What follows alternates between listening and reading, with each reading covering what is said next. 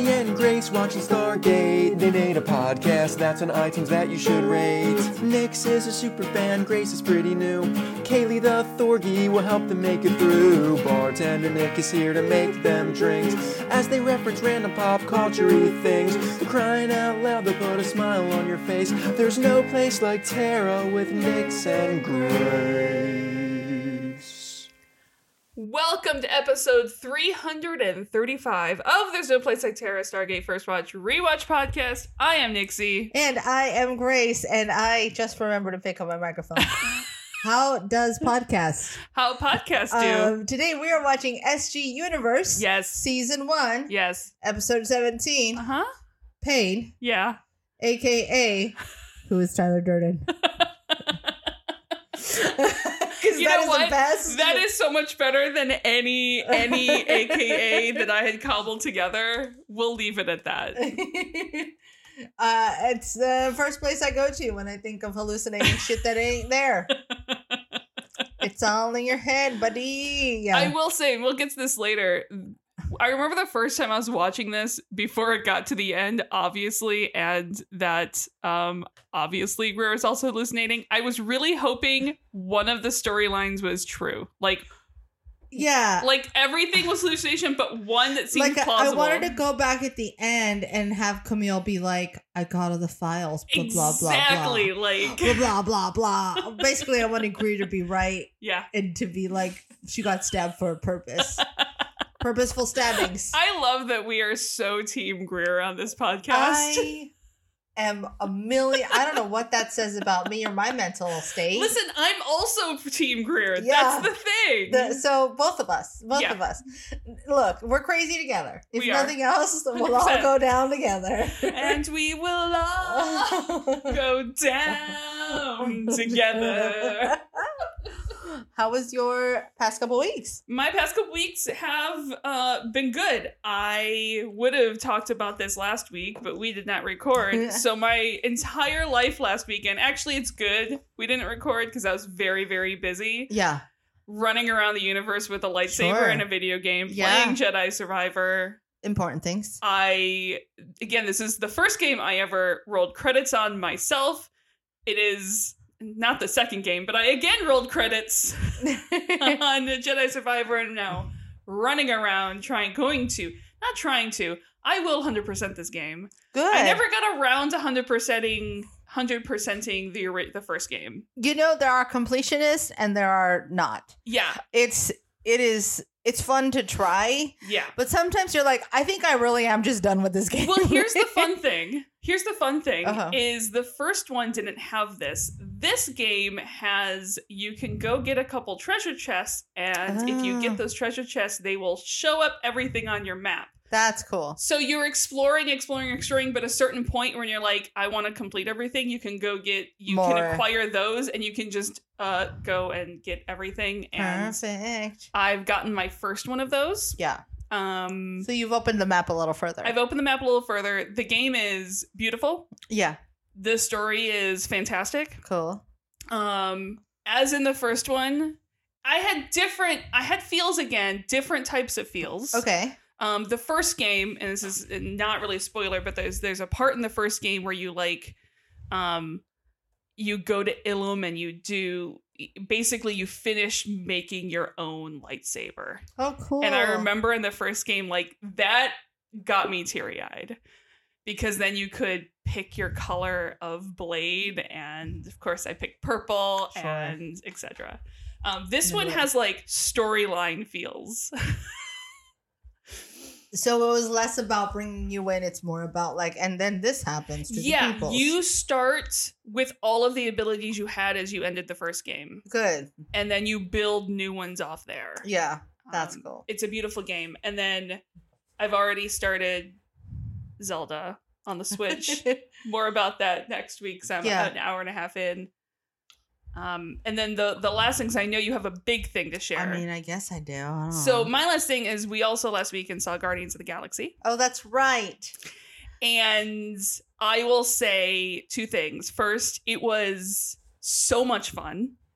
It was, I think, and a lot of people have said this, when you have 30 some Marvel movies. Yeah. There gets a bit where it almost becomes formulaic. Yeah. For sure. And this was sort of like a re-injection of some energy. Something different. There's a lot of big feels. Yeah, I heard this is probably not one I should watch in theaters. I will 100% say that this definitely has some trigger warnings. Yeah. That for some people, like a Grace, it is definitely best while watched when you are in a safe environment. Yeah. To be able to pause. Walk away from it. To be able to walk away from it. And maybe hold some fuzzy creatures close to you. I already am upset. Like, just at the thought of it, I'm very upset. However, there's other moments. There's one moment in here involving a door that is among, I think, my most favorite Marvel moments of any movie. And it's such a tiny... Doors. It's doors. They play important parts 100%. of our lives. There is thresholds, liminal spaces, etc., etc. I'm reaching. It's fine. It fits totally with the moments. It has some of the best action sequences I've seen in a couple years. Just fantastic. I immediately wanted to watch it again. Yeah. And I'm super excited. Listen, I'm not going to lie that I'm a person where proximity means a lot and will bias me, but I think it might be. I love Guardians 1 because of how fresh it was. Yeah.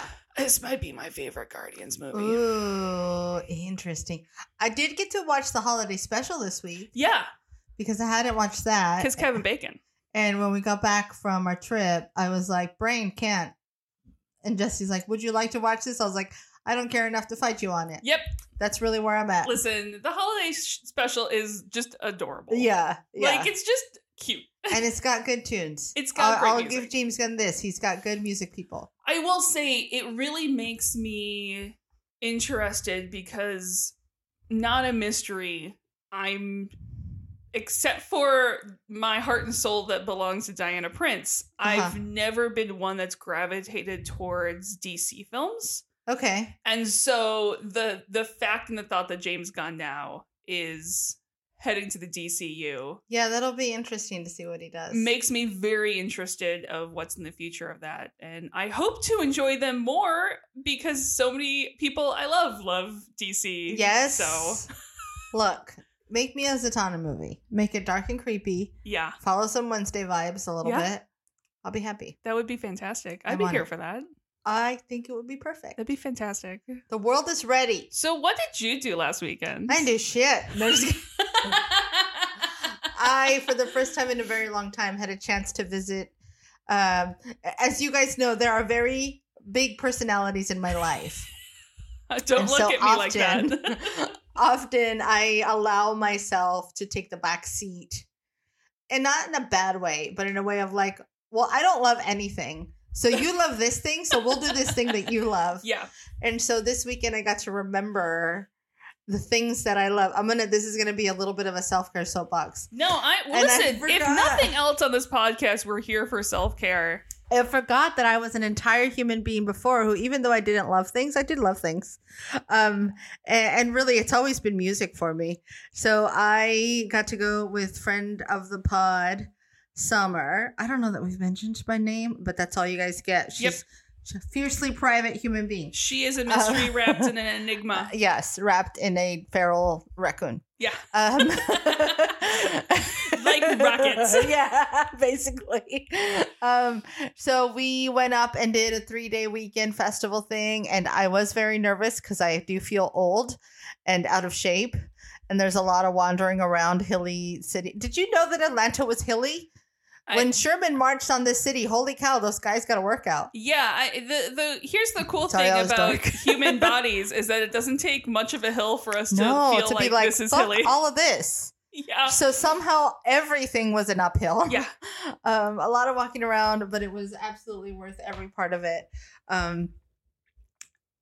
I got to see the band Muse, which I haven't seen in a while. This was the last date of their US tour. Mm-hmm. And now they're going back to England. And so this is a really interesting circle because I saw Muse for the first time in 2006. So that is 17 years ago. I 100% know the band Muse. Yeah. I completely believe you. I so good at lying. So my favorite part of the whole weekend was not, I went in there worried about how old I was. Yeah. And then I ended up owning. Oh, 100%. Because we were sitting there waiting, gotta go see, wait, you wait a couple bands before. Fuck the Mars Volta. I don't care what anybody says. They're terrible. The musicians are good. I could punch the lead singer in his face multiple times and still not feel satisfied. End of story. I don't even care that they were at the drive-in as well. Come for me. So anyways, we sat through the bleeding bullshit that is the Mars Volta so we could have a good spot for Muse. And we made some friends along the way because that's what you do when you're sitting on the floor 1,000%. at a fucking 30-ass music venue. Anyway, and people were like, oh, I saw them first time this and this and that. And I was like, everybody here is adorable. I was like, yeah, 2006. And they're like... I didn't exist in 2000, which they did. Yeah, but you know what I was 6. I was a child. So it was very cool. And I also got to see the Flaming Lips, which I am convinced Nixie will love. If you guys know the Flaming Lips, you will understand why. And it's not a band that I've avoided on purpose. Well, music is not where your first go-to place. This is what how I established it when we were talking about this. Yeah. Is that I, in the same way that you go along with other people's interests, I go along with other people's music. Right. I grew up in a family with someone who had very strong, very good, but very strong music tastes. Yeah. It's bread and butter of music, if you will. The base, the foundations of rock and roll. 100%. And so that's where, listen, give me a classic rock radio station and I will listen to it, enjoying it from here until the end of time. Absolutely. If it is music that came out past 1990, good odds are I don't know it. Yeah. Well, that was the cool part about traveling with Friend of the Pod Summer, because we got to be like, I'm going to put on some random shit to keep our asses awake as we drive home. Yeah. The 7-hour trip or 6 hours. But it was a really good weekend. I also got to see the aquarium. We also did it's hard. It's not one monument. It's the entire neighborhood that Martin Luther King grew up in. Okay. In the Old Fourth Ward. So you get to see the house he was born in. It's like a little walkie tour type thing. Yeah, it's a couple blocks because there were so many people that were important and relevant. And he grew up in this community that made him dream of others having this, because it was a very prominent Black community. And he's like, why can't this be everywhere? Yeah. And then you got to understand the history of why that existed and why this segregated community existed to begin with. And really interesting, important history of ours to know. And so that was very cool.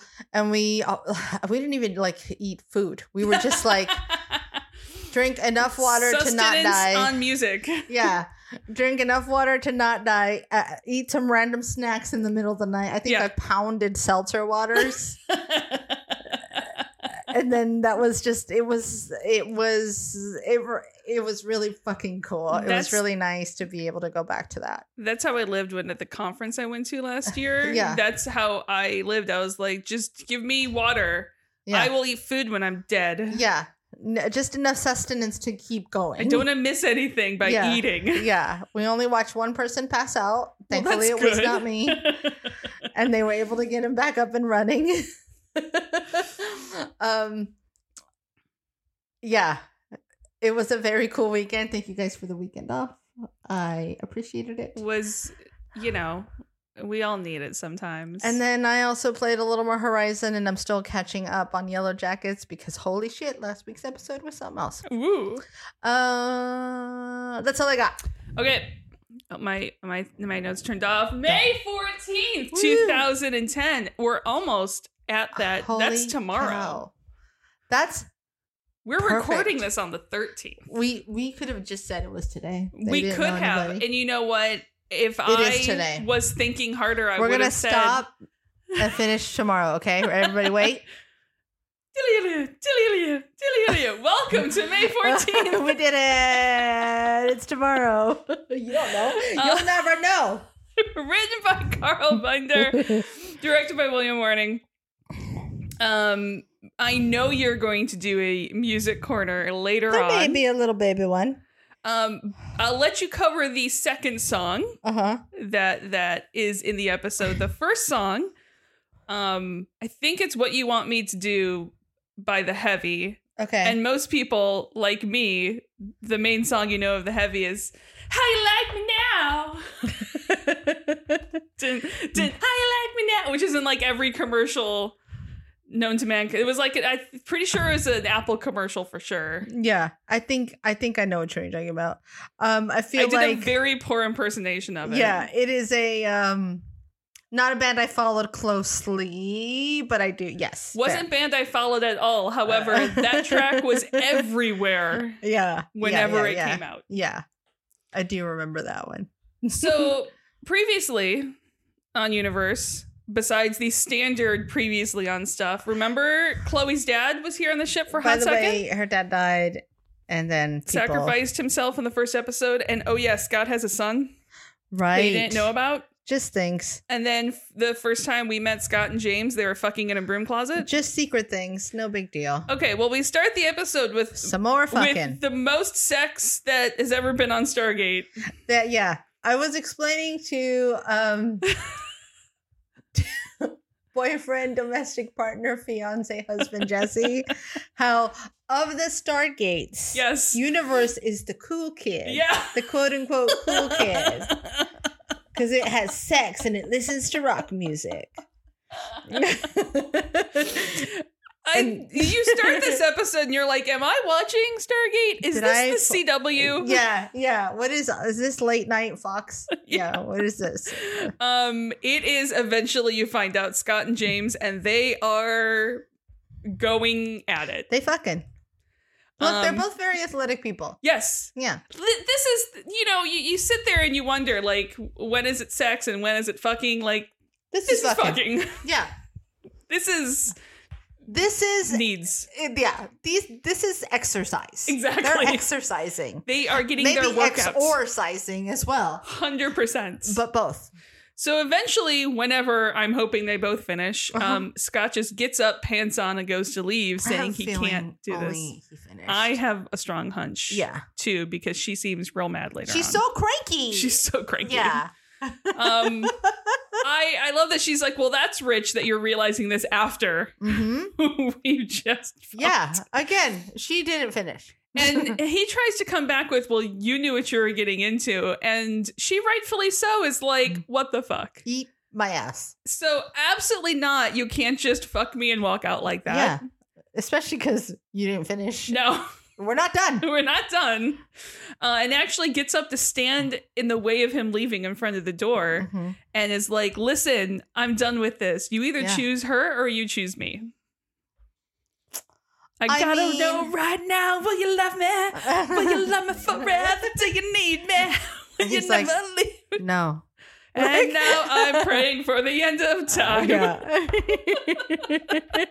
I did not expect to be singing Meatloaf in the middle of the scene. And here we are. I love Meatloaf so much.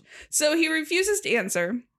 He's like, let me leave. And neither one of them are backing down. He tries reaching around her to get the door and she nopes that. Yep. Grabs him. He ends up throwing her against the wall and them onto the ground. Yeah. I mean, a little over the top, buddy. Yeah. And then, crime of passion. Yeah. She instinctively picks up a lantern off the table and hits him in the back of the head. Yeah.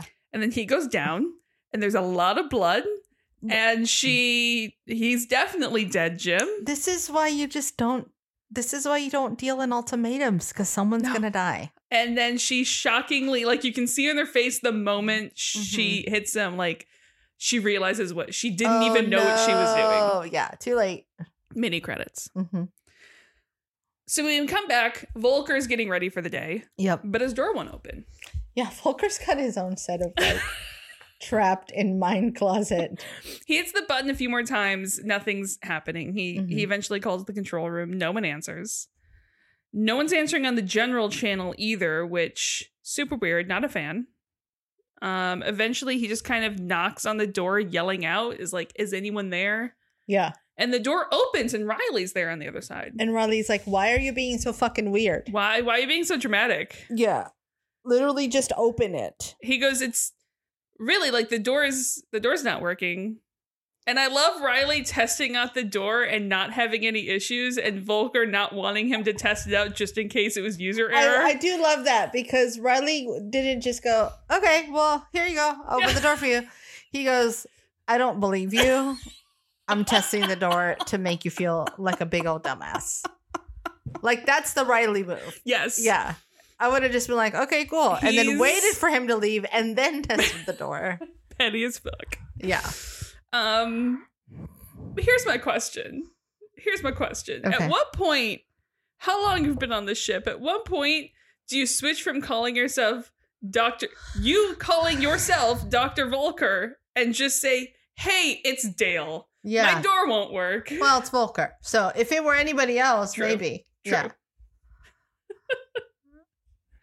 So in another part of the ship, Greer is just walking along, passes an open door to the gate room, and sees Ray there, and gets a little suspicious. Oh, it does not take much. Ray just existing is suspicious. For all I know, Greer doesn't even have the tick. Spoilers. No, he's exactly. just suspicious. 100%. Yeah. Because that's what I'm saying. The beginning part of this episode, he doesn't have a tick. He doesn't get a tick until the end. Yeah. Because she's the only one. She's sitting here in the gate room alone. And she seems like she's closing a window or closing out of things as soon as she sees him standing there. Yeah. I've decided, because where I sit at work, I'm right in a walkway. Mm-hmm. So my new move is to close a window no matter what window is open when people walk by, just to be really interesting. Not interesting at all, but I like the doing it. Yeah, my monitor's now raised, so it's like the whole world can see everything on my monitors. Yeah. So she's very nonchalant. Like, hey, look, it was empty when I got here. It's fine. Yeah. I'm just sitting here getting work done. He finds this all super sus. Mm-hmm. I mean, Greer hasn't trusted Ray for a single day ever. Yeah. I like that she's like, don't worry about it. He's like, oh, I'm worrying about it. I love worrying. Worrying's my favorite. It's my favorite hobby. Mm-hmm. She's not helping the trust as she tells him that, look, I'm not working anything that you need to worry about. I'm just updating personnel files. Of course, Young and Rush know all about this if you want to go check. He's like, oh, I'll check. I'm gonna. She leaves, but before he can go too, Eli like snuck in and was like, have you seen Scott? Yeah. I do like Eli's got an ability to just show up in this episode. He's rolling very high stealth. Where it's like, hey, I'm here now. Are you being weird? Yeah? That makes sense, because I showed up. Yep. Now we're here. Yeah, I feel like I make the room weird. Yeah, but here we are now. Can you stop being weird? No? No?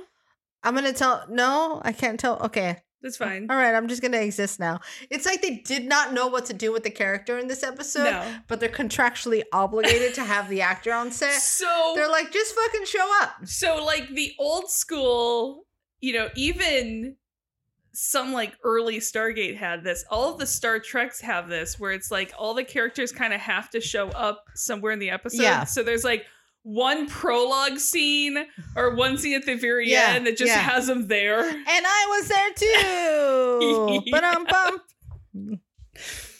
So James is sitting in a room, full rocking back and forth, panic, sitting on her bed. It's done. Yeah. Full blue screen. Uh-huh. Young calls her over the radio, and you can see she's like, I don't want to answer that.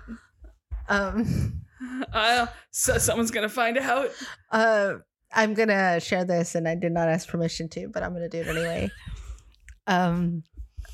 Boyfriend, domestic partner, fiance, husband, Jesse came up with a term this morning that I think fits this perfectly.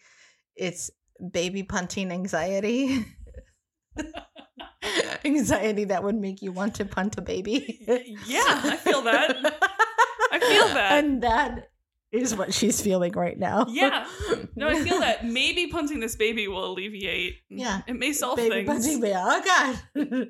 I'm gonna put this baby. She's terrified, and Young continues to call for her, and finally she picks up, trying very hard to sound normal and in control, and it's not working. Fine. But she's late with the ammunition count. Mm-hmm. She's like, "Yep, I've just lost track of time. It's just cool. I just fell asleep in this blood. I mean, no issues. There's definitely not a body next to me. I don't know what you're talking about. I was just looking at this body. I mean, my body. I mean, what?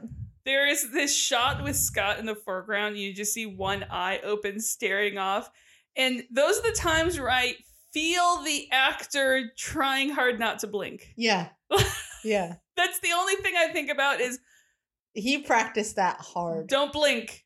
Yeah. And you can't do if you try not to blink, sometimes you're at least twitching your eyes because you twitch them like wider open. Yeah. You can't even do that. Just like, don't move. Nope. You just got to lay right there. In the cafeteria, they're talking about Franklin. It's been some time since he just poofed into nothingness. Mm-hmm. Young is, I like this, they're like, Young's gonna call off the search. And they're like, I mean, was anyone actually searching for him? Yeah. I mean, this is fine. It's fine. He just disappeared. Yeah. I feel like, where were you searching? Yeah. He disappeared from the room with the chair, like the crevices of the chair. Exactly. That's why I'm like, do you think maybe he got really small? Like in Honey, I Shrunk the Franklin?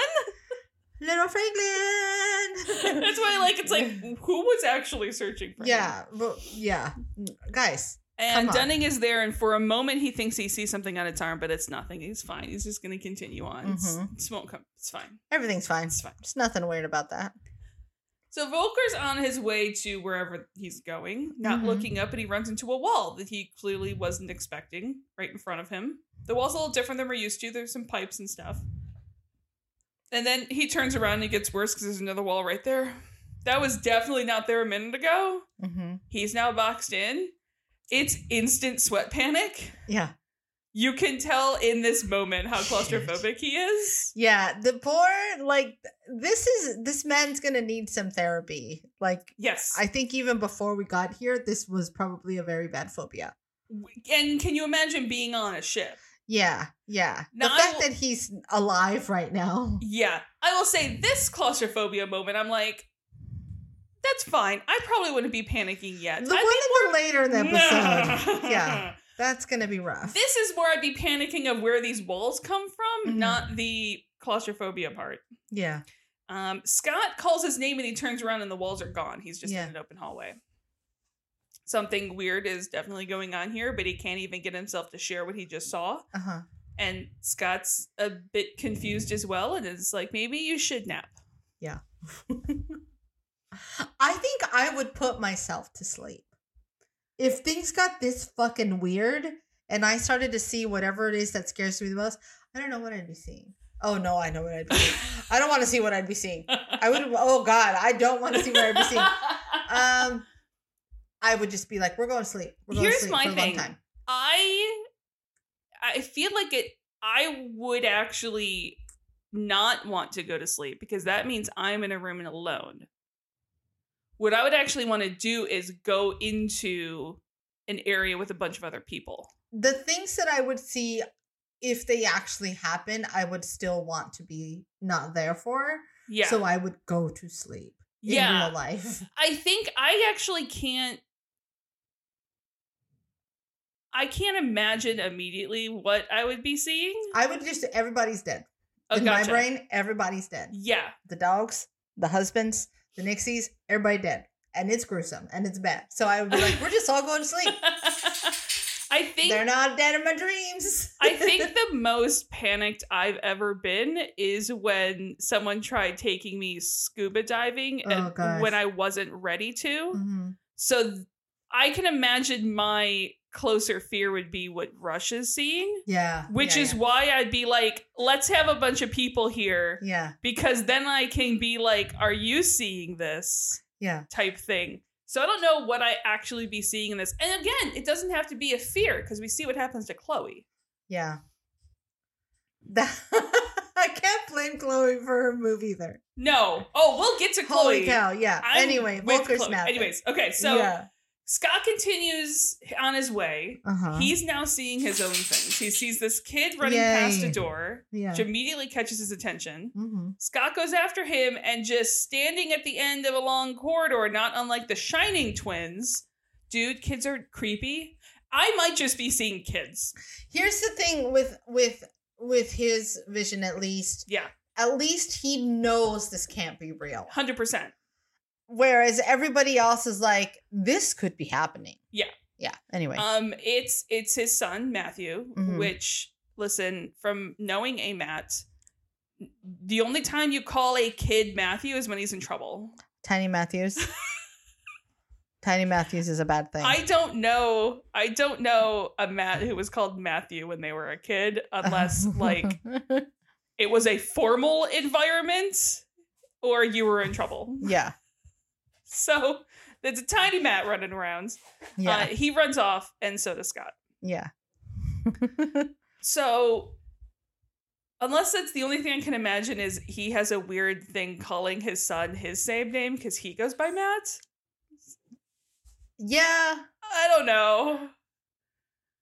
It just somehow weirded me out the kid was called Matthew, and I cannot explain feel like why. Maddie would make more sense. Sure, Maddie makes more sense. Yeah. I don't know. I think I'm only weirded out because I Sure. Mats. There's too many Mats. Too many Mats. So Rush knocks on Ray's door. He has something he needs to talk to Ray about, which is that's why part of me is wondering if the beginning of this episode, Greer was not seeing things yet. Yeah. It was just bad times was happening. Because we don't know what's going on because Young crashes the party because he needs to talk to both of them. Because he's not interrupting anything. Yeah. Or anything. Yeah. Right? Nope. So what he wants to talk to him about is what Greer saw earlier in the day. Yeah. And he of course, Greer reported all this to Young. Yeah. Ray's like, look, I wasn't even in the gate room today.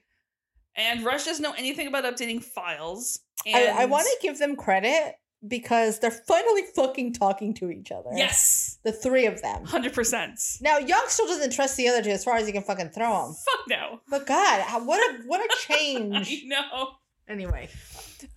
Ray's only solution is that Greer is lying. Mm-hmm. And to Young, he's like, no, there's no reason for Greer to lie to me. Mm-hmm. To which both Ray and Rush burst out laughing. Yeah. Yeah. That Greer hates both of them. Yeah. And has hated us since we got on the ship. And Young's like, no, scratch that. It's been since you both tried to lead a mutiny to take over the ship. Well, and it's like, again, that doesn't mean he would lie. Yes. Like, exactly. No, Greer openly hates you. 100%. There's no pretending he doesn't. But that doesn't make him a liar. Greer is many things. A liar is not one No, of them. and that doesn't...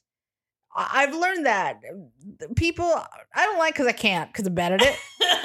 But people who are like openly like, I could lie and I'd be good at it. Yeah. I don't lie. Yeah. I'm not a liar. Yes. They feel very strongly about that. Yes. Whereas I'm just like, I just don't because I can't, so I won't. I'm such a shit And if liar. I could, I'd do it all the fucking time. I'm not going to pretend that I wouldn't. Look at me, not lying about how I'm lying. Yeah, I don't know if I would lie frequently if I could, but I don't lie because I'm like, so you're going to find out in about 30 seconds if I I'm think lying. like I think it'd be like low stakes lies all the time. All the time. What'd you have for lunch? A burrito? Didn't I see you eating a bagel? Fuck off. No. I just said a burrito. It's fine. Young's like, mistrust is a little warranted in this case. And Ray insists again, no, I was not in the gate room. Yeah. Anyway, so everything is tense. Yes. Scott is still chasing creepy Mirage kid. Little baby. Ghost kids are always good. They're children. Not creepy at all. Mm-hmm. Immediately he runs into Chloe, who's very confused as to why you're running around in a state of panic. Because like, I can, Chloe. Did you see anyone in the hallway? And she's like, no. Why is there someone in the hallway? Well, who should I be looking for? He's a bit worried about all of that. Worried about what it means that he's seeing, his son running around the ship. But before he can explain anything, Park's frantic, panicked voice comes over the radio shouting that, like, all help in the workout room, any military, as soon as Somebody you can. Come everyone in here now. Yeah. It's not great. When we get there, Dunning is in fucking beast mode. Yeah. Freaking out, clawing at his forearm, tearing the skin off of it, and he's taking down anyone who's trying to stop him. And he's yelling, get it out, get it out. Park fills in that he thinks there's a snake crawling under his skin, which is fucking terrifying. Yeah. Eventually, some people are able to take him down and restrain him. And even in the middle of this, Scott looks up and there's his kid in the doorway. He's like, fuck, you shouldn't be here. There's a snake in that man. What? This is all fine. This is when you're like, did I take Ambien? I'm dreaming. What is Brody still making? Yeah. Is the Green Fairy going to show up next? Yeah. What? Why are we here? In the infirmary, they've tied Dunning down and knocked him out. They're filling Young in. Park is there explaining that he thought there was a snake crawling under his skin and he had to get it out, and he flipped out, but no one saw anything. It's bad. It's messy. TJ can't find anything physically wrong with him except for the obvious. Mm-hmm. Except the part where he clawed his own forearm open. Yeah. I also love that this possible nods to the fact that Park knows Dunning pretty well. She's made some friends. Yeah. Go get it. Still, again, one of the healthier habits. Get it, girl. Either way, the moment he wakes back up, Young obviously wants to talk to him. Yeah. We pretty much don't see him until the end of the episode. It's fine. In the cafeteria, it's Eli, Chloe, Greer, and Riley sitting down, eating their gruel, discussing what just happened with Dunning. And it was, I mean, it's a small group on this ship. Yeah. So when something like that happens, that's intense for everyone. Yeah, everyone's going to talk about it. There's also not a lot fucking going on other than like the let's not die today. So anything to talk about is a distraction. And it's going to send some shockwaves through the group. Yeah. And as Riley points out, like the day-to-day stress of life on this ship, he's kind of surprised someone hasn't had a breakdown earlier. Yeah, no kidding. And Eli, man after my own heart, so awkwardly is like, well, listen, he's not wrong. But he goes, I mean, if he was someone who's going to have a breakdown where someone got hurt, at least it was himself and not like shooting others. Yeah. Which is real better dark. Than clawing someone else's forearms out. Again, real dark, but he's not wrong. Especially after what happens later in the episode. Exactly. Because it's all possible. 100%. So I get what he means. Greer isn't hearing any of this. He's focused on Rush and Ray at another table who are looking over some documents and talking, and it gets a while to get Greer's attention back, but he's like, I'm fine, and then just leaves. Yeah. Definitely not fine. Fine. And I don't agree with Riley, who says that he always figured Greer would be the first person to snap, because I think we all know better that without solid reasoning, that man does not snap.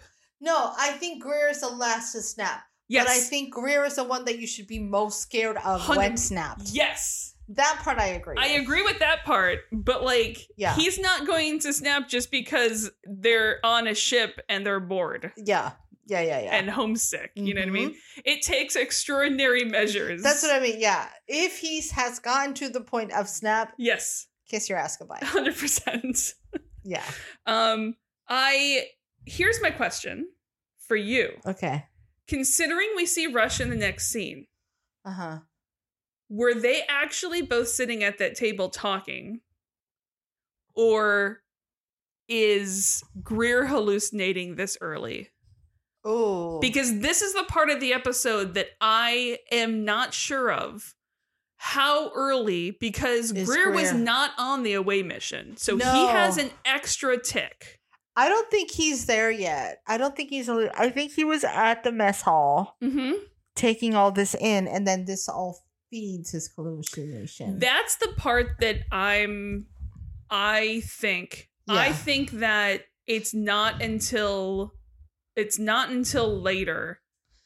I think Rush is just paranoid because he's paranoid. Yeah. I think that by the time Greer meets Ray and he's fully geared up, he's full hallucinating then. Yes, yeah, but I don't think it's happened just yet. Yeah, I think he's just noticing patterns. Yep.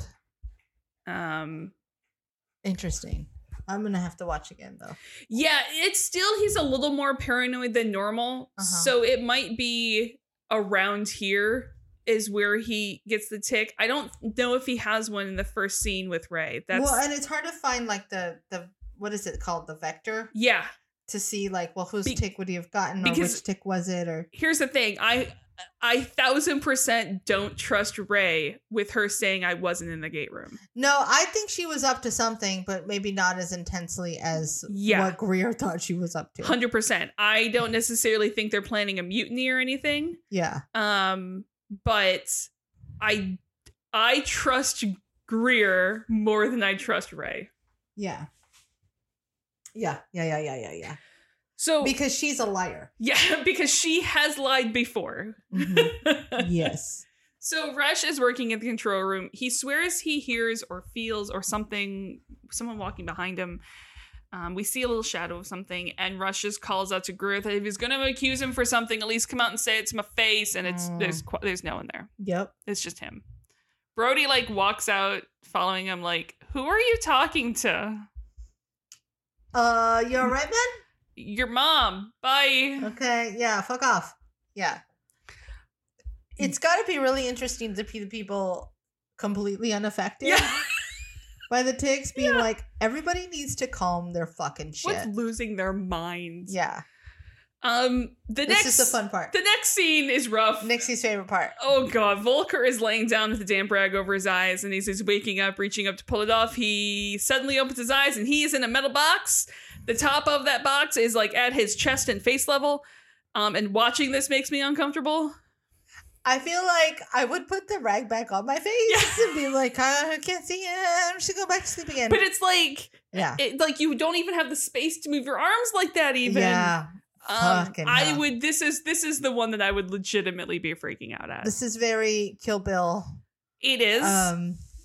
Which coffin is in the scene. coffin. Yeah. I have determined that if I can't fully stretch and move my arms and like legs, if I don't have enough, like basically the 6 feet total in all directions, radius. That's when I feel like. Yeah. It's interesting to me because there's people who are not bothered by that at all. Yeah. Where we're talking about hostels and how there's the new pods. Yeah. And that's like, some people are like, I just need a pod to sleep in. I'm fine with this. You and I are not built for space travel. No. I hate to tell you, my friend. Yeah. Because I'm not pod sleeping. I curl up pretty small, but I'm still not pod sleeping. I think here's my thing. If I was actively sleeping, I think if I have, and some pods are bigger than others, I'll say, if I have enough space to sit up, okay, and move, and sort of stretch my arms, sort of above me, and if I could like have my back against one wall and be able to stretch my arm out straight, I think I'd be fine there sleeping. Okay, I'm not doing it. I don't have the mobility. Yeah. I'm just like, just knowing how I sleep in my own space. Yeah. If I'm sleeping and I know I'm sleeping, I could probably be fine there. Yeah. But I'm even the person who on long flights, if I can't straighten my legs. Yeah. It's like a pain thing. And that's part of why actually I love that you went to that music festival and have a great time. Even like going to a concert, and if it's like general floor area. You're just wandering around, standing everywhere. Yeah, but because I've been in places where even with my height and I can see above, if I have people pressing against me, I'm like, I need to nope out of this so fast. Yeah, it is crowded. It is. You just do like me and you just dance and you're like, I'm a flailer. Sorry. I need my space. And if not, then I get to hit people. Well, that's always fun too. Anyway, we're done with Volker's claustrophobia. We're going to move on. Let's. You don't want to sit in this uncomfortable space a little longer? Absolutely not. Okay. So Scott walks towards the door. He can see his son through the window, and he opens it. Yeah. And he just follows I wanted him to see him outside of the ship. Oh, God. Because that would have been really fucking cool. That would have been creepy. I know, but that's what makes it cool. That goes back to one of the most terrifying scenes. It's not even a terrifying scene. The scene from any movie that has fucked me up more in life Yeah. is I don't know how the fuck someone got me to watch Insidious, but Oh yeah, the second story. the second ghost? story, and someone just is in the room next to him, and then suddenly you see him walking across the window on the second story. That single thing, especially for someone who is basically blind when their glasses are off, and at the time had one of those curtains where you can see the street light and the branches outside of it. Oh my god, that's like Winchester House shit. I would have loved it. Anyway, this is creepy enough. This is creepy enough, but that is the single scene. Yeah. It's not even like a quote unquote scary thing, but that has fucked me up more than any scene from any movie ever has before. It's little Matt wandering the ship. Yep. In the armory, James still isn't there. Mm-hmm. And the airman there doesn't know where she is. Young radios her, doesn't hear a thing. So he goes to find her in her quarters where she is in tears, still huddling on her bed, going, I'm really sorry, in tears. Obviously, there is no dead Scott on the floor. Here's my question. Does anyone know what she saw? She hasn't told anyone. She doesn't tell anyone, does she? The entire time. She doesn't tell anyone. Jesus Christ. She doesn't tell anyone. Yeah. And I think part of it is because she doesn't want to admit that in this hallucination she not murdered someone, but murdered Scott. Well, what's interesting too is at the end of the episode when they're all looking around side-eyeing, she looks at Chloe, not at Scott, which is very interesting to me. They need a real therapist on this ship so badly. TJ's not cutting it. Sorry, TJ. They need to Freaky Friday a therapist in here. Yeah, they do. Holy cow. Because, damn. Yep. So, Maddie has made it to the observation window, and Scott pauses before walking over to him and kneeling down and, understanding this isn't real, runs his fingers through the kid's hair, knowing this can't be real. And the kid only looks over at Scott when he's like, so why'd you leave me? Yeah. Come play with me, Daddy. Bit of a gut punch of a question. Fucking hell. But of course, it's a little bit easier to understand. You're like, because I didn't know you existed. Yeah, I didn't. Period. And before they can continue, in the perfect timing, Young radios him and says that he's needed in the infirmary. Uh-huh. So they got James to the infirmary, and TJ is checking out her vitals. And she sees Scott walk in and freaks out in a mix of, what the fuck, I just saw you dead on my floor for a few hours. Also, I'm really happy you're not dead, but also, then who was I fucking? Yeah. The ghost. The tick.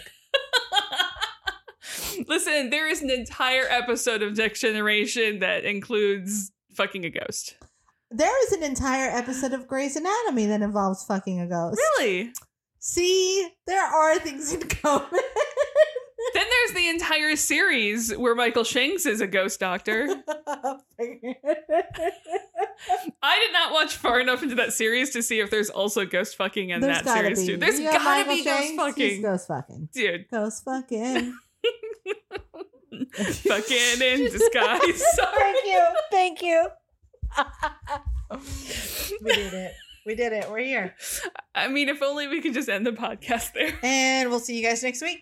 Have a great That is something. the other AKA of this episode. Ghost fucking. Ghost fucking. So we have at least disguise. we have at least 2 people in this room seeing hallucinations. 3 upon hearing like other people seeing hallucinations too. Yeah. He's like, oh, by the way, I've been seeing my son. Yeah, I So there's appreciate 3. that he admits it. Like he's like, oh, me too. Yeah.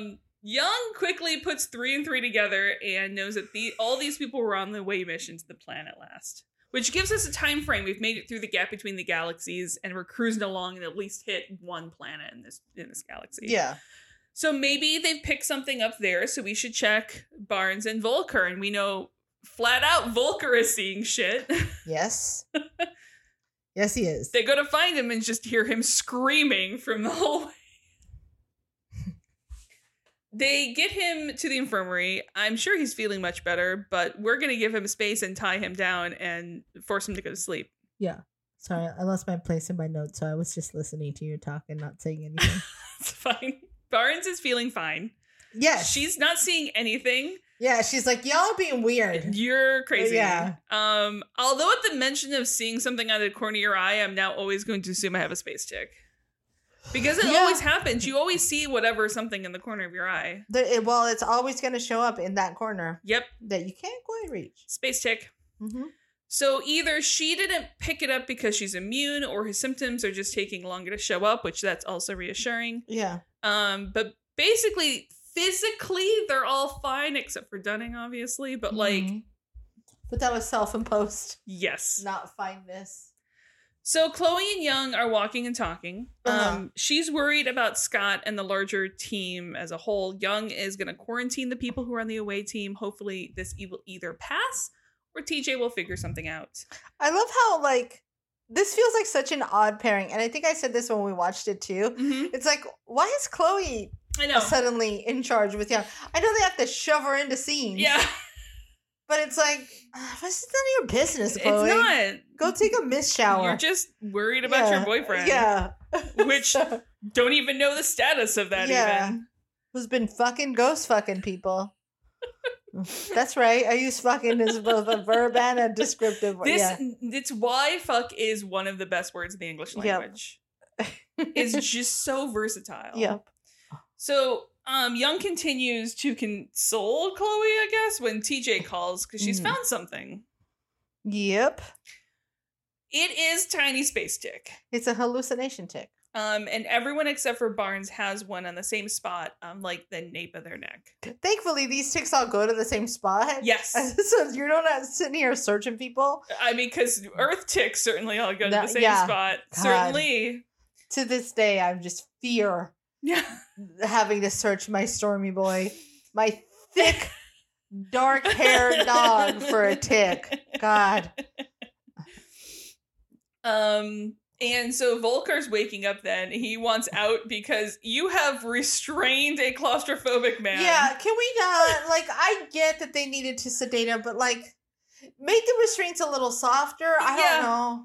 Why do you need to restrain him? He's not acting out violence. He's not doing what What's-His-Face is doing. Yeah. So TJ just medically puts him asleep again and is right back in the situation at hand. So she's going to try to remove it the same way you remove an earth tick. And after a long back look at the illusion of a sun, Scott agrees to go first. Yeah. And as TJ's trying to get a good grip on it, he just inhales and collapses. Yeah, it's probably not great. Immediately starts CPR. Uh-huh. I know Young knows CPR, it makes sense, but still give him credit for jumping in. Yeah. And James is flinching at watching all this, considering her hallucinations. Yep. She's like, it's happening. I'm not doing it this time. Yeah. Fairly quickly, they're able to get him, breathing, heart rate stable again, everything. Yeah. And then when they go to check the tick again, he's just buried on in there even deeper. That's what ticks are going to do. That's fine. That's why you put the lighter to it. I don't know. I've never actually had to deal with a tick. Oh, Nickel deal with any tick. You get a little tick scraper, and that's a lot easier because you have to get them by their head. Yes. And then you pull them out, and the little tick scrapers make it a lot easier because it just wedges them. Nice. Get tick scrapers, guys. They're great. Mm-hmm. A few minutes after a commercial break, Scott is stable, and TJ tells Young that removing them isn't impossible, but clearly I have to find a new way of doing it since pulling them out must release toxins or something. Yeah, because it's fighting for its little asshole life. Yeah. This whole time, James is looking over and seeing Scott's face just covered in the blood of what she imagined she did to him. I love that part where she's like, he was dying to me. Everything's fine. Yeah. I do like that instead of seeing everyone dead, she just sees Scott dead. Yeah. She's like, guys, does anyone else see this? And at some point she's going to have to be like, I don't want to unpack why that's the one person I saw. Please don't ask me. Please don't ask me. Yeah. So interesting, the one person they didn't mention being on the away team is Greer, who's currently using a mirror to spy on Ray from around the corner doing some paperwork and then just very sus-like speeding himself away. Doesn't do anything half-assed. Listen, I understand that. Whole-assed. Everything is whole-assed. Yeah. So Chloe's wandering through the ship. and passes the shuttle. And she sees someone in the chair. And she's like, hey. I remember you. And walks in, and the person doesn't answer. But when she gets close, the person in the chair turns around, and it is none other than her father, Shooter McGavin. Super normal. I sat there going, what's her dad's name again? Yeah. And my brain went, Gavin. And I'm like, that's not his name. No. His name's Gavin. I'm like, that's not his name. I don't know why you keep going to that name. It's Senator Armstrong, a.k.a. Shooter McGavin. But it was funny because I didn't get to Shooter McGavin right away. My brain just went, his name's Gavin.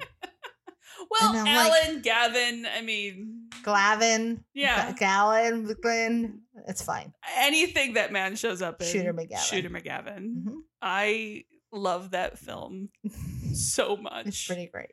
I'm not a huge fan of everything he's done, but not him, but of Adam Sandler. But I love Happy Gilmore so much. So understandably, she freaks the fuck out. Yeah. That this is not real. I will say though, of everyone's hallucinations, this one is the best, right? She lucks out. This is some bullshit. Super lucks this out. One man's clawing his own forearm out. Greer and James are murdering people. Some real, some not. Yeah. And she gets to see her dad. Fuck you, dude. Why do you get off so easy? But I know it's not easy, but it's like, but still. Jesus. Okay. I mean, Scott's seems positive, but he is still seeing a creepy kid running around the ship being creepy. It just goes to show what they're all hanging on to. And it's, to be a little more sober about it. Like, I can imagine what every day feels like for her thinking about her dad. 100%. Yeah. And it's like, this is her dad. I love when he's like, look, this could be real or it could be not, but aren't you at least happy to see me? I'm here now. Yeah.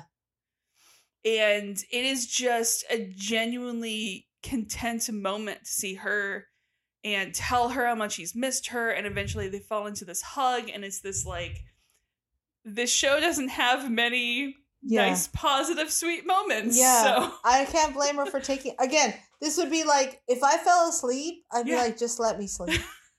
Just leave me, and whatever this reverie is, this is fine. And to counter the balance of that suite, Greer finds Rush and Ray in the control room and interrupts all of that, wanting to know what's going on and wants to know what they're talking about. And Rush is like, look, dude, if you want to accuse me of something, again, accuse me to my face. Yeah. And he's like, I am. I feel like that's not really quite a threat. No. Because Greer's like, what do you think I've been fucking doing this whole time? Exactly. I'm not going to let you take over the ship again. Yeah. And the two of them insist they aren't planning anything. Of course, they're like, you have no proof of anything. And we were done anyway. So they're going to part ways and walk off. Mm-hmm. And again, this whole conversation feels like it could be real. The one part that I feel probably wasn't real as Ray's walking away, she turns and has that smug look on her face. Yeah, the weird, evil Milena from fucking Mortal Kombat smile. Yeah. Or it's like, Jesus. Yeah. I mean, Ray's not subtle, but she's not going to be that obvious. Yeah, she's not dumb. So Chloe brings her dad to the observation room, catches him up on everything that's happened in the past 6 months, updating him on how mom is doing, and she admits to her dad how hard this has been. And he's like, look, just one step at a time. And he takes in this view again, marveling at it, and he had always hoped that she would live this life of adventure and travel the world, and now look at her. She's sailing through the universe and exploring galaxies, and she's living his dream. And again, they embrace, and it's this adorable father-daughter moment as they stare into the landscape of FTL. You know what this actually says to me? Mm-hmm. Is that Chloe, for all the shit that she struggles with or deals with, is the most well-adjusted person on this entire ship. Because remember, it's their own brains making this shit up. Yeah. So her brain's like, you know what we're going to do? We're going to create some closure for you. Yeah. We're going to remind you that your dad loved you. Uh-huh. We're going to keep moving this shit. So you actually have to give her a lot of respect. 100%. for what her brain's done, as opposed to the fucking guy clawing his arm out, or the guy who's like, I gotta murder everybody because they're out to get us. Yeah, I know. Or the one chasing his shame. And who knows? This could be something where it's like they said the ticks were on the same part of everyone's neck, but they also, some people had more than one tick. Yeah. So it's part of it. I wonder, it's like, does it depend on where on the head the tick, like where back there on your brain stem? I don't know. I think it's just really what you're bringing to the table. Probably. But I love the idea that later we could use these sticks to help people hallucinate on purpose. We're not gonna be able to do that though. No. They all get smushed. Yeah. In the infirmary, TJ has a new plan. Mm-hmm. So the venom from the deadly jungle creature, they used on Rush for surgery. Yep. They're gonna try to, instead of using on the person, just knock out the tick long enough to extract it. Yeah.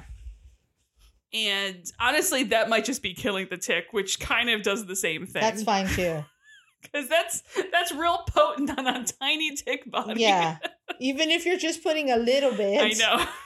That is still a lot of bit. Yeah. So that's when Scott starts waking up, and they explained what happened, how the tick knocked him out. But don't worry, we're going to try again, and you're still our guinea pig, so yay. Yeah. You get to go twice. Yay. But he doesn't get to, because when TJ goes to find the tick, it's gone. That's fine. We don't know if it's dead or what happened, or the others still have their ticks. Mm-hmm. And Scott's like, wonder if it jumped. Yay. Let's worry about that now. Really reassuring. Mm-hmm. Cut to Eli walking past the observation room to hear Chloe talking to herself, and he's like, Hey, whatever this is probably not normal. So you're talking to yourself? Mm-hmm. And I like this delay in how Chloe responds. Because here's the thing. There's no way Eli hasn't heard about the hallucinations on the ship, okay? He hasn't been in any of the conversations, but again, small ship, big gossip train. Yep. And I love that Chloe knows exactly what is going on. She knows about the ticks. She knows this means she has a tick. It must have jumped onto her. Yeah. But this hallucination isn't hurting me. Again, yeah. I'm having a conversation with my father, and I'm never going to have this opportunity again. It would be so cool if they could have harnessed this venom to help people through shit. Yeah, and it's because so trauma. real. This is basically just trauma ship. Yeah. It's a trauma train. Mm-hmm. Choo-choo. And Eli's like, we should go visit TJ. Because come with me to see TJ. No reason. You just said alien tick, and clearly that can't stay on you. Yeah. And she's like, listen, I know what's going on. I've explained this to you. Don't tell anyone. I know what the situation is, but I am not ready in this moment to say goodbye and lose him again just yet. Mm-hmm. So I will go and see TJ. Let me do it on my own timeline. No. I hate Eli's response to this moment. Go ahead. But listen, there's a part of me that super respects her logic. She's embracing the moment. She knows exactly what this is. She's like, I will.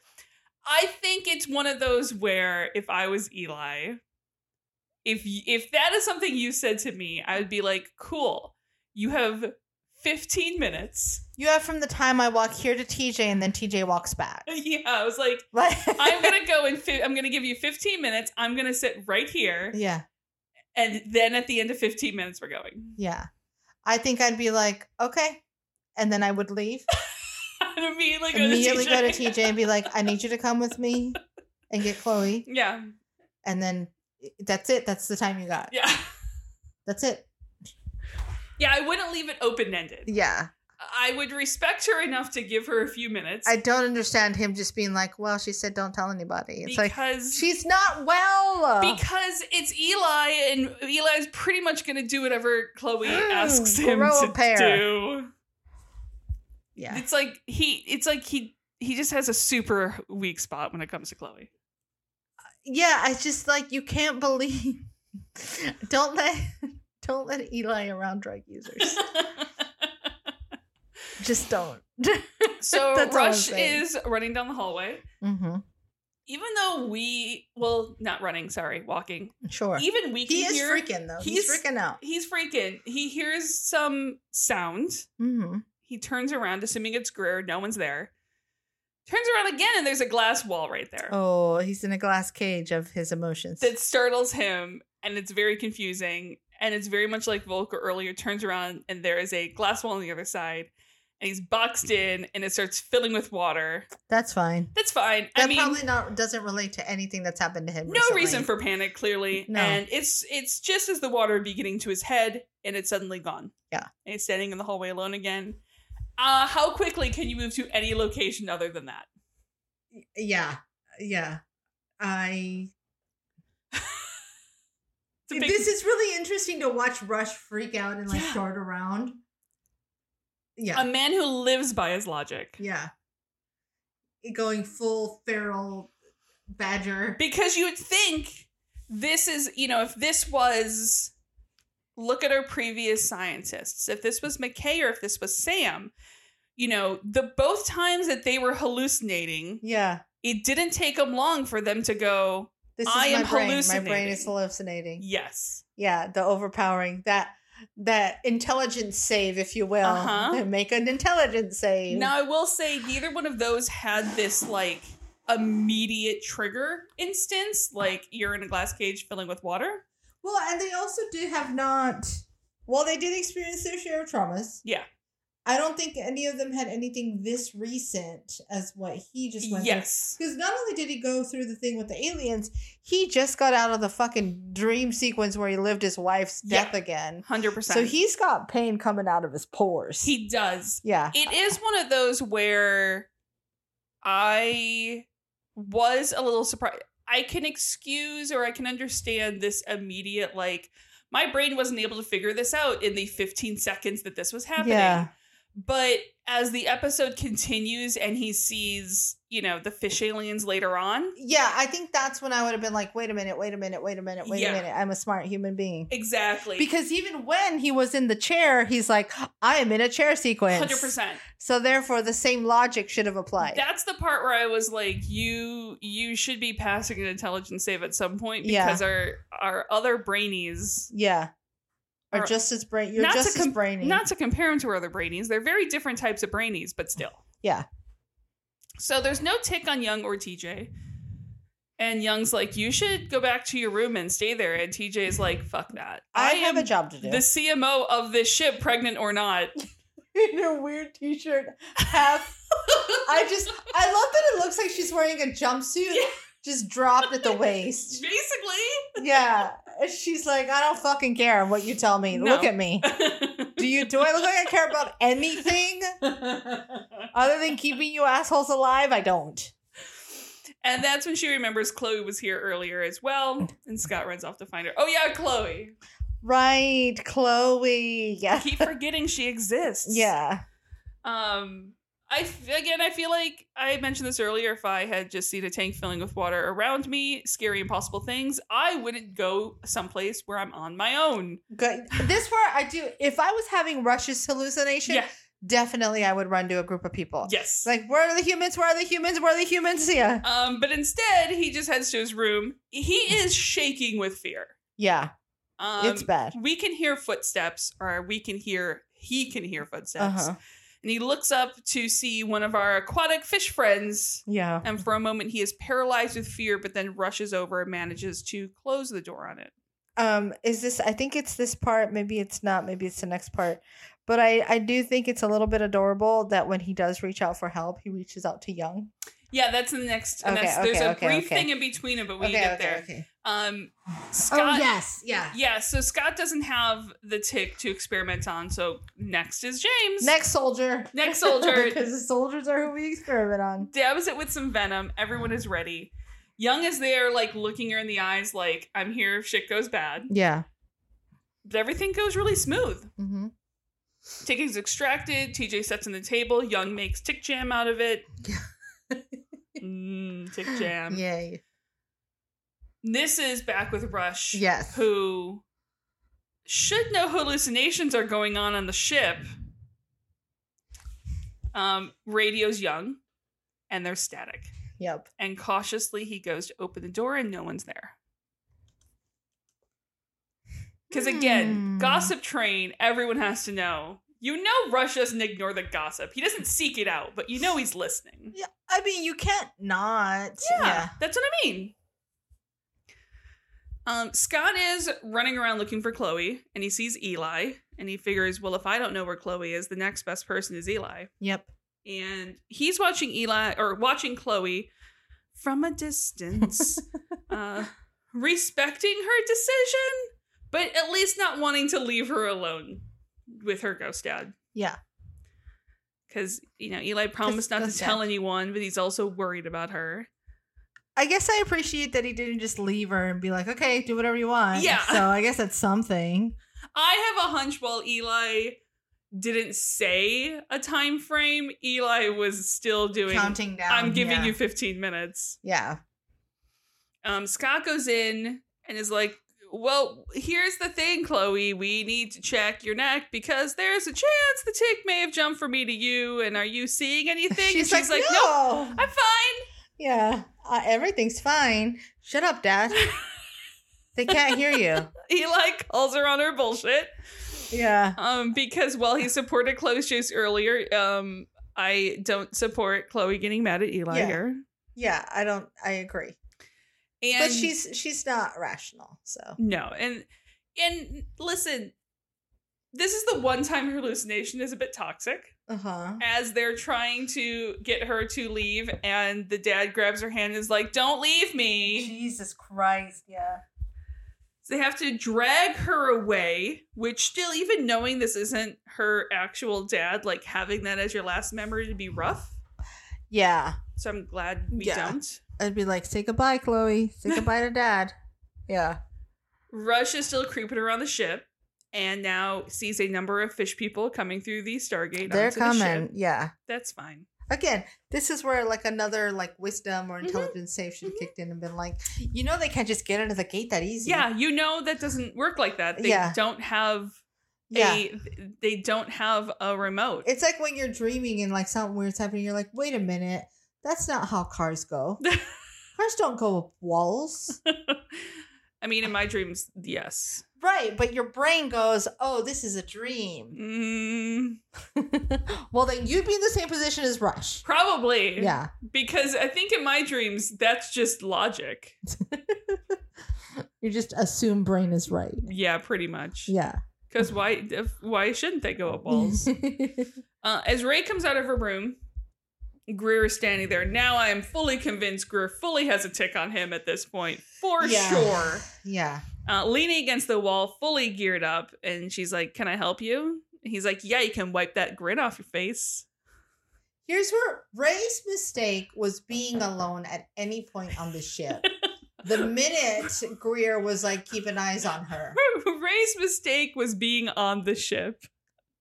Was getting on Greer's bad side. Yeah. Yeah. That's fair.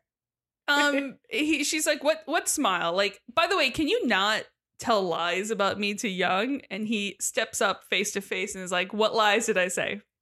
That's not how you confront this. I said no lies. And as she continues over her shoulder, he can see Rush just creeping. Just creeping. And we actually see that, yes, Rush is there. Uh-huh.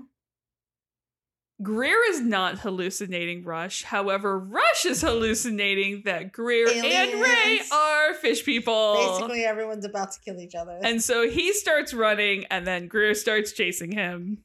Cool. This is great. And here's where shit starts to escalate quickly. Yep. These are the ones where it's like, oh, we shouldn't have left these people alone. This is going to be bad.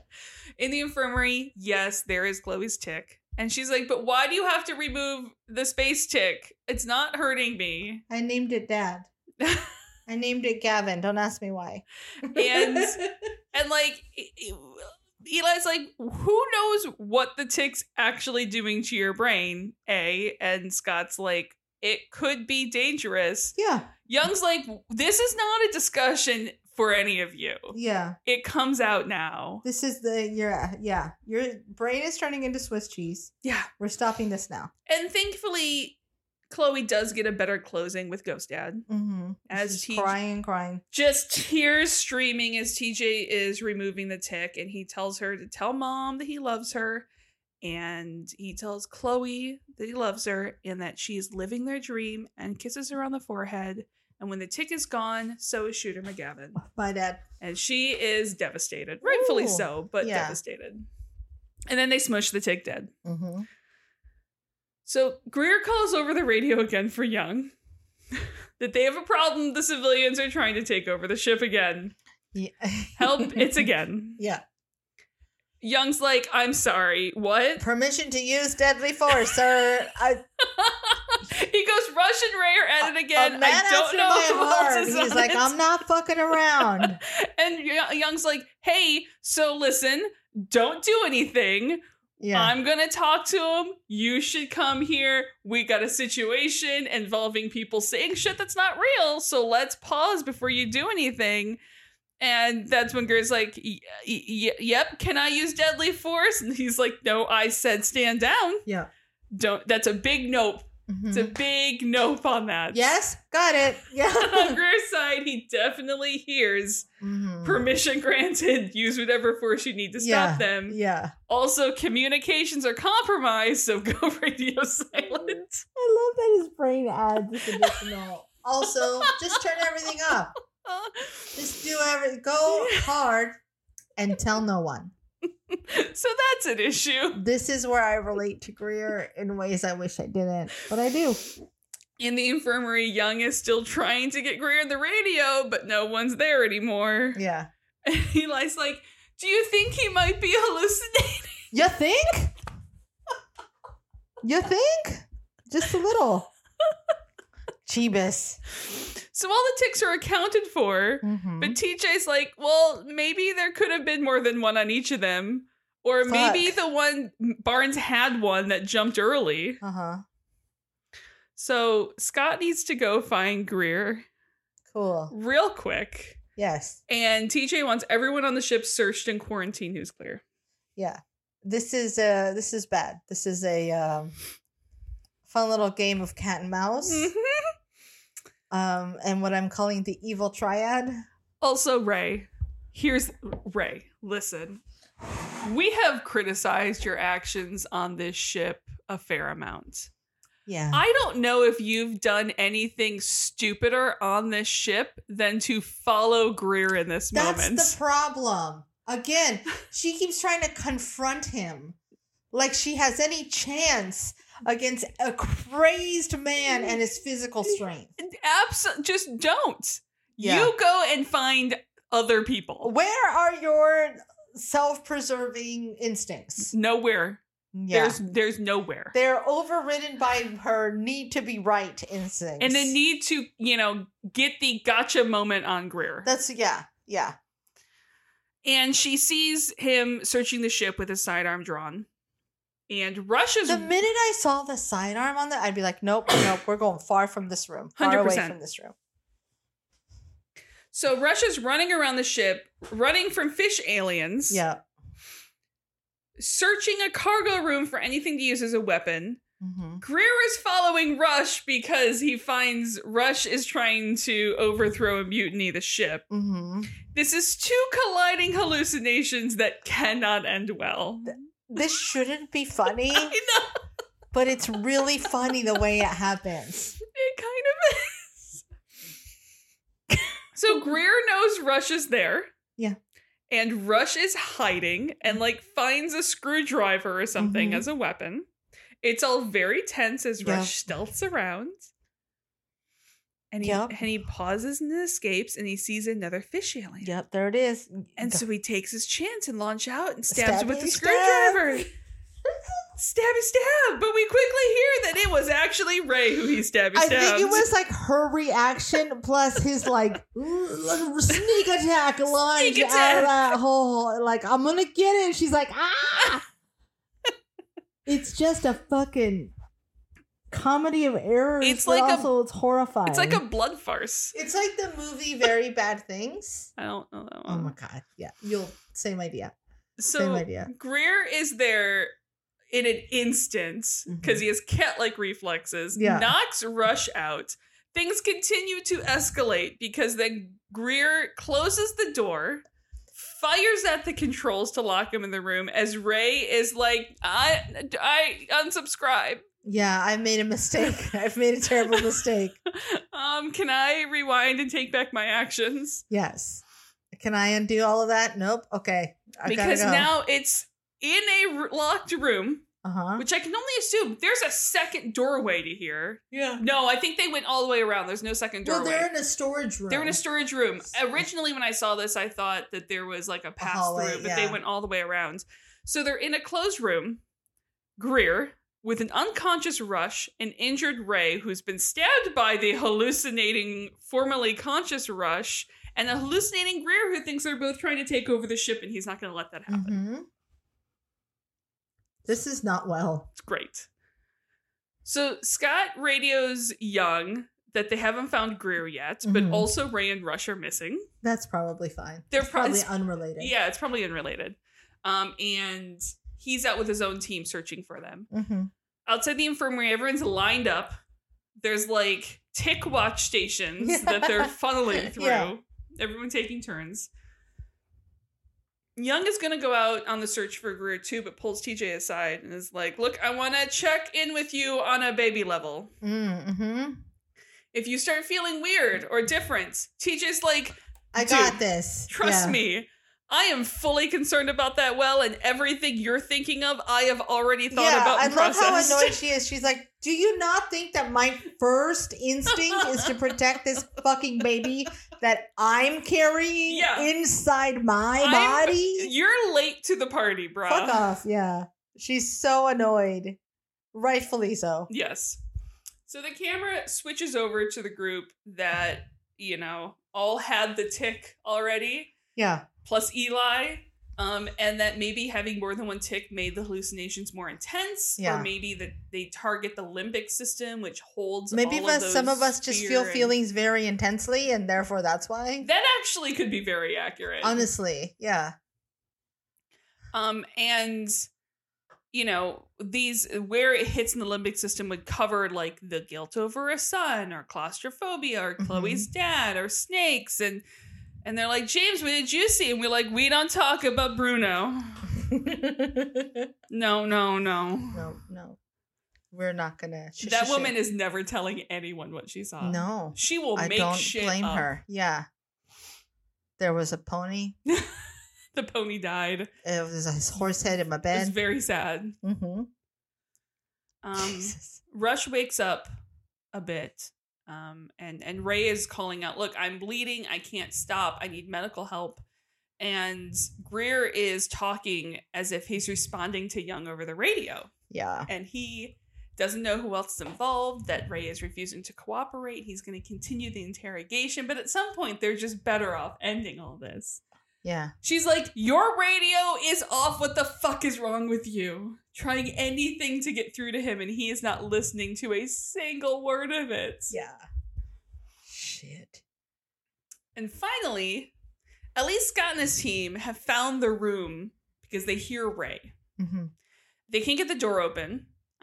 They can hear Ray yelling. Scott tries yelling through the door as well. Mm-hmm. She's fills them in on the whole shitty situation. Yep. Um, Help. Help. Greer does not take it well and just aims the gun at her again, telling her to be quiet. Scott tries yelling at Greer to stand down. He does not hear that. Nope. He hears, get him. Yeah. Scott fills Young in on everything Proud of where you. they are. Yeah. You can do it. And Young is on his way with reinforcements. Yeah. So Rush, who is now fully awake, Mhm. you can actually see Greer's hand shaking just a bit. Yeah. And you know what? You know what this situation needs? C4. Let's just add the chaos. Let's just add some explosions. The chaos of this scene is phenomenal. And as Scott lines the door, with C4 to blow it up. Always smart on a spaceship as well. Scene, the phrase "cooler heads will prevail"? Not here. Nope. Not this episode. Nope. Inside, Greer's done with Ray, and it's very tense because there is a very real chance in his altered state Greer could shoot and or kill Ray. Yeah. Which is horrible because not only would Ray be dead, but that would fuck up Greer real bad too. Mm-hmm. And something about Ray holding up her hand covered in blood makes him pause. And you can see Greer almost passes his wisdom save in that moment. Almost. Until he hears the voice of his father. Hey. At disadvantage. Yeah, exactly. That was a nat 20 and a 1. Yep. And he sees his father You sitting see your dad there roll at disadvantage. telling him, do it. Fucking dad. Like fucking Emperor Palpatine convincing Anakin. Yeah. And Greer turns back and raises his gun again. And all of that, thankfully, has given Rush enough time to find a new weapon, some long metal pole thing, quickly come up and come down on Greer from the back. Greer's scrappy and gets up very fast. That's when the door blows and everyone goes down. Yeah. That's super fine. They quickly neutralize Greer. Yeah. They just tackle him. Rush then starts tackling the team coming in, because no doubt he sees them as fish aliens, which is a reminder that Rush was not attacking Greer. Rush was attacking a fish alien. Yeah. Everything's fine, guys. Everything's fine. Yeah. Both men are quickly contained. Some first aid going on with Ray, who is like, what? Can we the fuck? I need a drink. Yeah, no, really. She's just like, fuck all of you. Where's Brody's bar? Yeah. And Scott radios that they have all three of them, and TJ should probably come down here real quick. Yeah, please help. Please, we need somebody. After all the dust is settled. Oh boy. Ray has her arm in a sling, which, by the way, the sling looks very ineffective the way she's wearing it. I'm just gonna say. Yeah, I mean, it's like, but isn't she hitting the shoulder? So it was hitting the shoulder. It's more of the fact that her arm was at a more than 90-degree angle. Yeah, it's like, what's the point of that right now? Yeah. But anyway, she has her arm in a sling. It was mostly a flesh wound, just some sewing up and resting. Physically, everyone's getting better. Yes. Mm-hmm. Physically. So they searched the rest of the crew for ticks. They have all the ticks. There wasn't any others. And things should get back to normal for whatever the fuck normal is on this ship. We're still fucked, though. Everybody's fucked. And the montage kicks in. Nobody likes each other. James is especially unwell. James is watching Scott and Chloe from across the So room. many traumas. Park and Brody are watching Rush just mind meander. Yeah. It's Volker's never sleeping again his entire life. Yeah. Not happening. Ray and Greer pass each other in the hallway, and she continues walking on as if he does not exist at all. Yeah. And his face is like, but I done fucked up, and I was trying to have words to maybe apologize. Nope. No. Sorry. She's not allowing that conversation to happen. No. So the song in this montage Mm-hmm. is Agony by Eels. Mm-hmm. Let me tell you a little story about Eels. Tell me a little story about eels. In 1957, a physicist, Hugh Everett III, Yes. came up with a theory called the Everett interpretation. Okay. You may know of this by the name it was popularized in the 1970s. It's called the many worlds theory. Absolutely, I know the many worlds theory. So he was the first guy to think this up. Mm-hmm. So Hugh Everett was laughed at, Yes. treated like a piece of shit. Uh-huh. So he kind of left the scientific community. Yep. Got heavily into food and alcohol. Yeah. And then 6 years after that, had a child named Mark Oliver Everett, otherwise known as E. Yes. In the music community. E is the frontman of Eels. Okay. So he's got a really fucking interesting That's fantastic. science-related backstory. Yes. Eels have been around since the early 1990s, 1993. The only constant in Eels, and this is on purpose, this isn't like the band broke up type thing. The only constant is E. And he works with different people on different albums, which is why the song Agony from this montage sounds nothing like the popular hit that you may know. Maybe not, because it is you. It is me. But others may know. Yeah, I do like how you qualify called it. Novocaine for the Soul from the 1990s. Vaguely. Novocaine for the soul. I might in before context. I sputter out. Eels also happens to be one of my absolute favorite bands in the genre of we in this house like to call sad bastard music.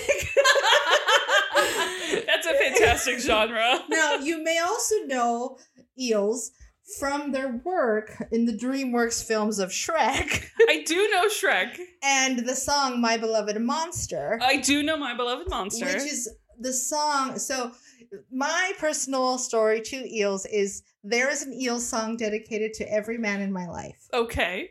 My Beloved Monster is Drakey's song. Because he is my beloved monster. He is a monster. The song that is mine and boyfriend, domestic partner, fiance Jesse's is also an Eels song. I'm not going to share it because I don't like when people steal other people's songs. But it's been our song from like day one. Yeah. I was like, this song reminds me of you, and it works forever. Yes. I'm gonna let y'all find it on your own. But if you email us, I may tell you. I just don't want. I don't know. I'm weird. Yeah, it's fine. My favorite album by Eels is Tomorrow Morning. If you're in a space where you're looking for sort of a mind reset, it's a great song for that. And Stormy's song is off of that album. Okay. It's called In the Morning. That is my connection to Eels. That's fantastic. Listen to Eels. Amazing work. If nothing else, just listen to My Beloved Monster because it's fucking adorable. It is an adorable song. Yeah. I do know that song. That is all I have for you in this week's music. I love that according to Stargate Quarter. We got to watch the first half of this episode together, but not the second half. And it's like I wish it was here just to see like your face light up when that song started playing. It was I was like, I know this band. Immediately I was like, course. I know this singer's I know this voice. Yeah. The thing that I think is coolest is like his connection to science. Like his dad was a fucking that's awesome, amazing physicist. Yeah, but then sort of a little bit treated like shit. And then his son became an amazing rock star. Yeah, the end. That's awesome. Anyway, cool stuff. We do end the montage with Eli being a creeper again, watching Chloe. Well, that's what we got to do when we're Eli. The FTL colors and just leaves her alone. Yeah, this is fine. So this is not going to have any ramifications. No, it's fine. That's my prediction. This won't come back to haunt anybody at all. It's fine. So many traumas. This ship. I feel like this ship is like it's called Destiny, but it might as well be just called Trauma. The trauma. Yeah. Jeebus. So the ship drops out of FTL and the Stargate activates. We have a brand new planet. We're in the gate room. We have 10 hours. This planet looks solid. Good atmosphere. So we're going to send a team. Our luck has to change at some point. Here we go again. Eli just reminds them to pack the bug spray. Yeah. And young Radio Scott to gather a team. They're heading off world. Everything's fine. It's fine. Their luck's definitely going to change considering the next episode's called Subversion. Super fine. Everything's good. Everything's fine. I mean, it can't get worse than an episode called Pain, right? Jeebus. The next episode could be called Death. Yeah. Stab. Sticking with the pointy ends. Actually, that's how the episode started. That's right. And on that note, we'll see you guys next week. You know where to find us on Twitter or their podcast. Kind of. On Facebook or if There's No Place Like Terra. Email us at there's no place like Terra @gmail.com. Patreon.com/No Place Like Terra. Rate us, like us, review us wherever you get your podcasts. We love you. Listen to Eels. Bye. Okay, bye.